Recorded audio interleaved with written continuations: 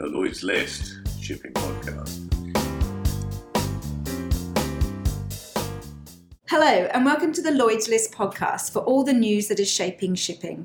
I'm Helen Kelly, and this week I'm at the Old Street Roundabout speaking with Dr. Karen Purnell, Managing Director of ITOF, a group of not-for-profit scientists whose role it is to provide effective spill response. And so our role is primarily looking at how a country and how the industry can prepare should the accident happen. So from our perspective, ensuring that countries have properly ratified the conventions that are already in place concerning, in particular, preparedness and response and compensation. Mm-hmm. So, for example, you have the IMO's OPRC convention, which is a convention that means there's a framework for preparing for an oil spill. A country's supposed to have a national contingency plan. They're supposed to have a relationship with contractors or to have equipment themselves in case of an accident. And we find that the quality of implementation of that convention varies hugely from country to country. Well, some will have a very good national contingency plan. They will exercise it regularly.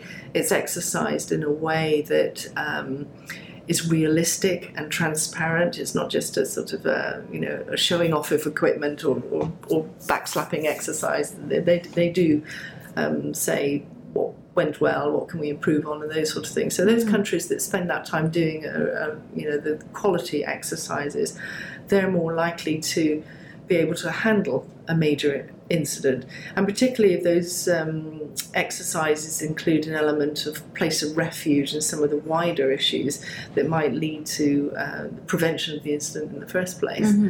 On a practical level, how do you help those countries better implement that regulation?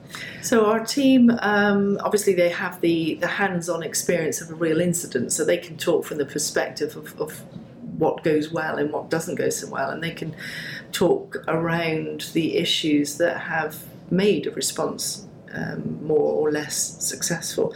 So they go and they share their advice with the government officials. So, for example, in all the spills that we have attended, the things that we find matter most is the quality of the contingency planning in the first place. A little bit like I was saying before, if they've prepared, they have a plan, they exercise it, they're more likely to know what to do in an incident. The other one is knowing the roles and responsibilities. It's amazing how many cases where somebody comes together for the first time in a major incident and they really just don't know who's responsible for what, and they've never really worked together. Whereas if you can exercise those relationships and understand who does what in a drill, then you know each other on the day, and that works much better. So very often it's to do with coordination and relationships, and it's those things that help the response to go better. And what about the future of ITOF then? You're celebrating your 50th anniversary. What next? That's a very good question. Well, looking on the horizon,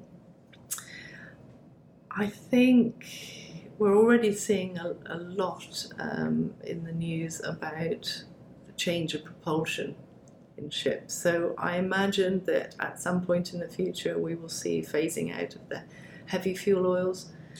And given that most of the spills that we attend are from bunkers, the heavy fuel oils, then clearly that will become less within our remit. But what the ships will carry, that's an interesting one. So at the moment, ITOF is attending oil spills, obviously, but we're also attending more and more incidents involving container vessels. So anything in a container that goes overboard, I mean, even the container itself, if that sinks in the water where there are fishing grounds, nets get caught on the containers. Sometimes they split open and you have a beach full of Nike trainers that we have to clean up, or nurdles, which are the tiny little plastic beads which we're currently dealing with at the moment. Coal, we've had a number of incidents where coal has landed on a beach. Livestock, cattle, logs. So, I mean, anything that is carried, we are now also dealing with chemicals, hazardous substances, all those things. So I imagine that will feature more and more in our portfolio. Mm-hmm. And I think we may well have to be looking at other forms of pollution. We might, for example, we already are looking at ballast water issues, and in the past it was obviously the TBT. Mm-hmm. Who knows, maybe we'll be looking at sulphur, maybe looking at noise pollution. We've just been hearing a presentation about plastics and how that is affecting our environment. So Mm-hmm. I think we will need to move to be prepared to look at all different types of pollution. Dr. Karen Pennell, thank you very much for speaking with us today. It was wonderful to hear about all the good work that ITOF has been doing, and I wish you all the best for the next 50 years. Thank you very much. It's my pleasure.